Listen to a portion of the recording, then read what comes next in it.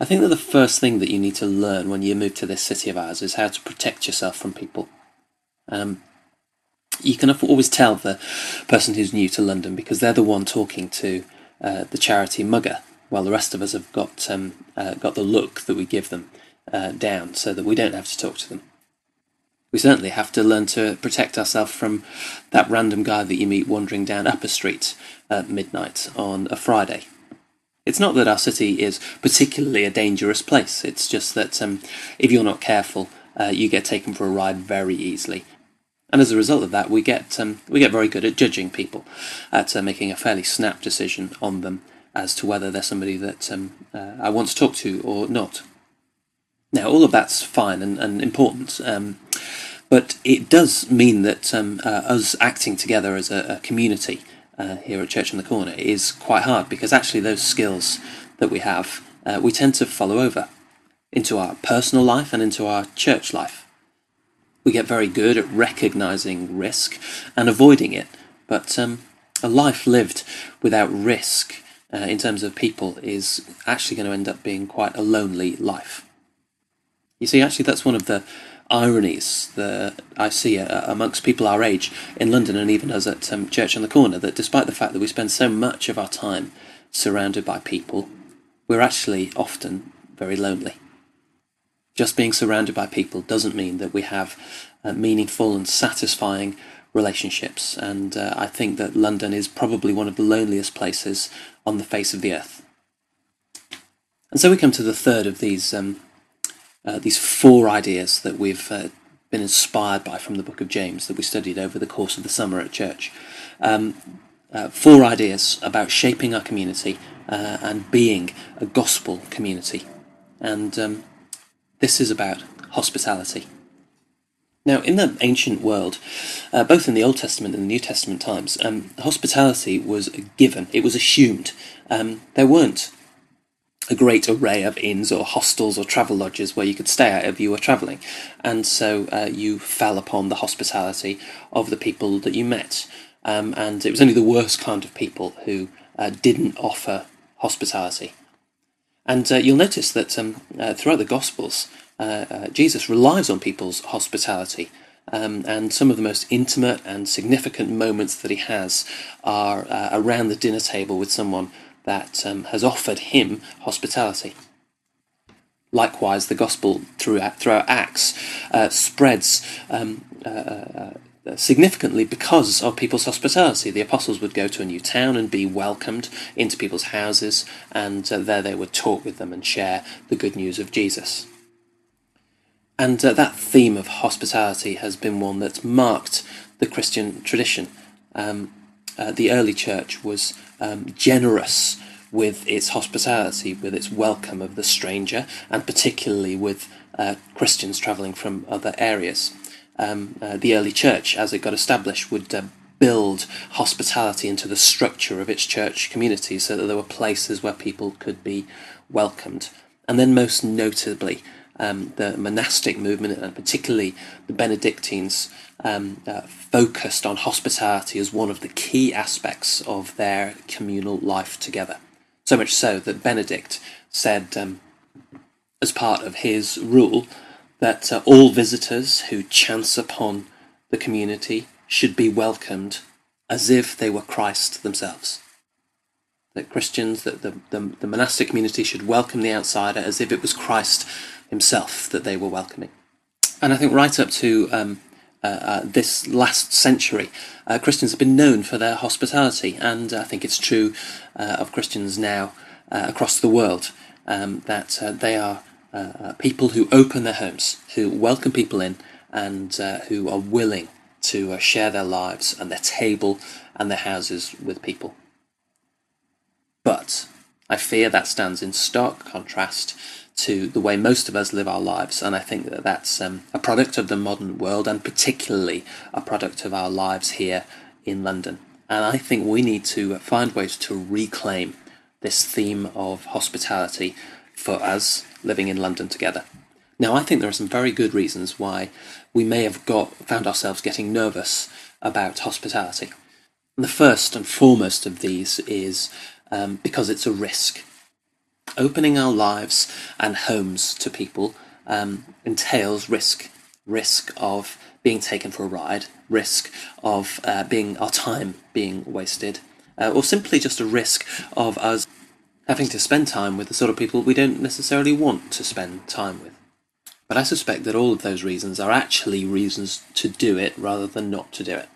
The gospel actually calls us to risk and a willingness to put ourselves in situations where we're not going to be comfortable. And I think it will often be those situations which are the most surprising and potentially joyful experiences of meeting with people.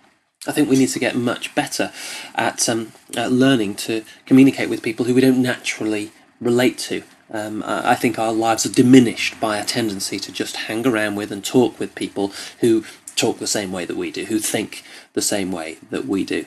And one of the things that need to take place in order for that to happen is for us to be much better at listening. All too often, our conversations are just an opportunity for us to talk, us to tell our stories or share our point of view. But the truth is that if those are the conversations we have and the sort of people that we hang around with, then our opportunities to learn and to grow in our understanding and our wisdom and our compassion are limited.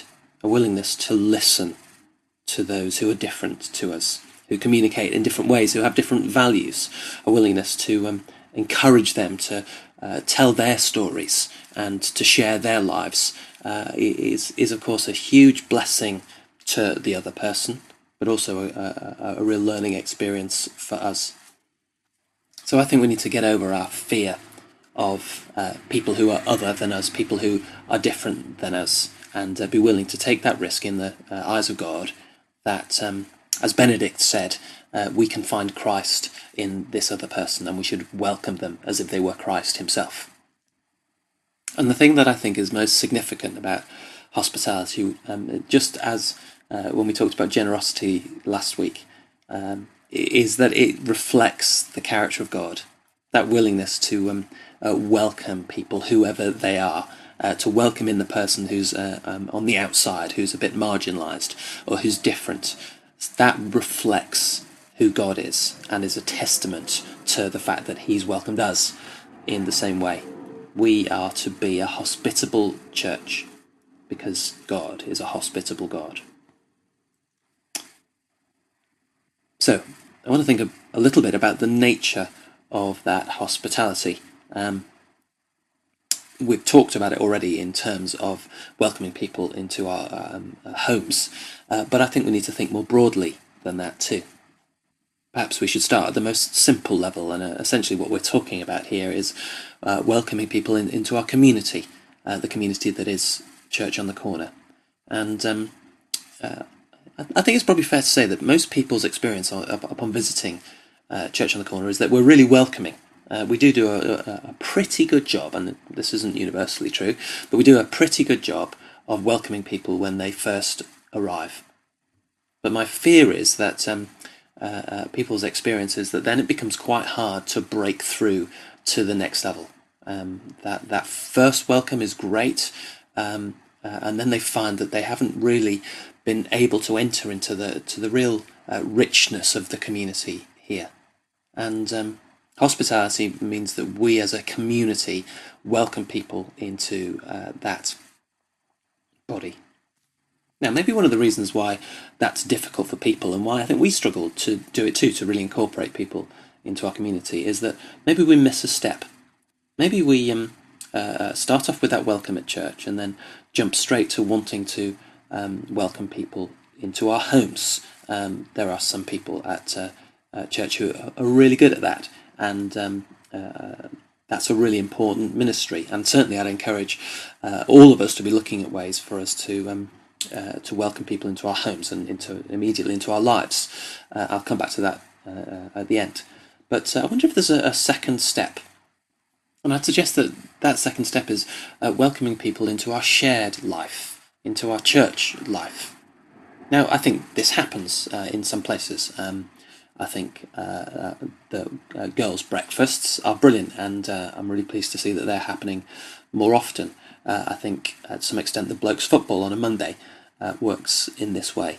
But I think what we need is more of that kind of stuff going on, more open communal activity, which people can come and be part of. Often it's just too big a step to go from coming to church to going to someone's house. And I think the resource that I'd like us to use much better for this kind of hospitality is the building itself. We have this remarkable and incredibly valuable building, which is quite underused. And maybe one of my challenges to you would be for you to think about the sort of activities that you would do with your friends, that you'd be pleased to welcome other people to be part of, to be hospitable about, and look at whether you can just open those up a little bit and maybe even use the church to do that. I'd love for our church building to be a visible sign of an open and hospitable community, and for us to look like a hospitable church. So think about how you might use the building to do that. So I want us to be thinking about ways that we can be hospitable in terms of our community and in terms of our shared life together. But ultimately, of course, this comes down to us being willing to be hospitable personally. And each of us needs to be asking the question, what does it look like for me to open up my life to the other person? What does it look like for me to break down barriers and overcome difference? What does it look like for me to be learning new ways of relating to people, to be sort of turning my life outwards for the sake of other people? What does it look like for me to be hospitable? Well, the specifics, I think, are perhaps things for you to be talking about together.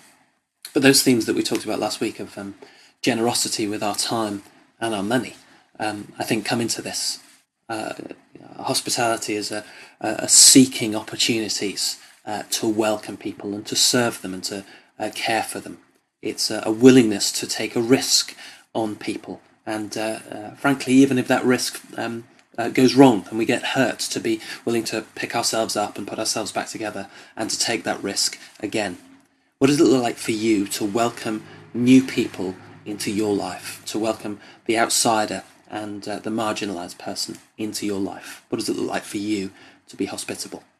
This city of ours is an amazing place, but there is a price, and that price is that we can slowly but surely close ourselves off from people, put up our barriers, and simply stop learning to relate to people in new ways. We can get stuck in a rut, and this can become a very, very lonely place. Hospitality is crucially important, both for our sake, but also because it speaks of the character of God, of his love, of his welcome. It is a place where we grow and learn, where we find wisdom and new perspective on life, a place where we're opened up to this world in all of its glory and also its pain. It's a place where we're led by the Holy Spirit as he opens up our lives and our hearts. And ultimately, of course, this is a place of witness. This is the context in which the gospel has always been best shared, because it's shared through people's lives.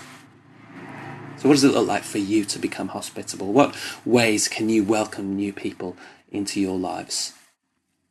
And so as we learn to inspire and challenge one another through our examples and through our words in these acts of hospitality, I think we can start to build a community which much better welcomes and witnesses within this great city of ours. And we can build a church which reflects the character of God.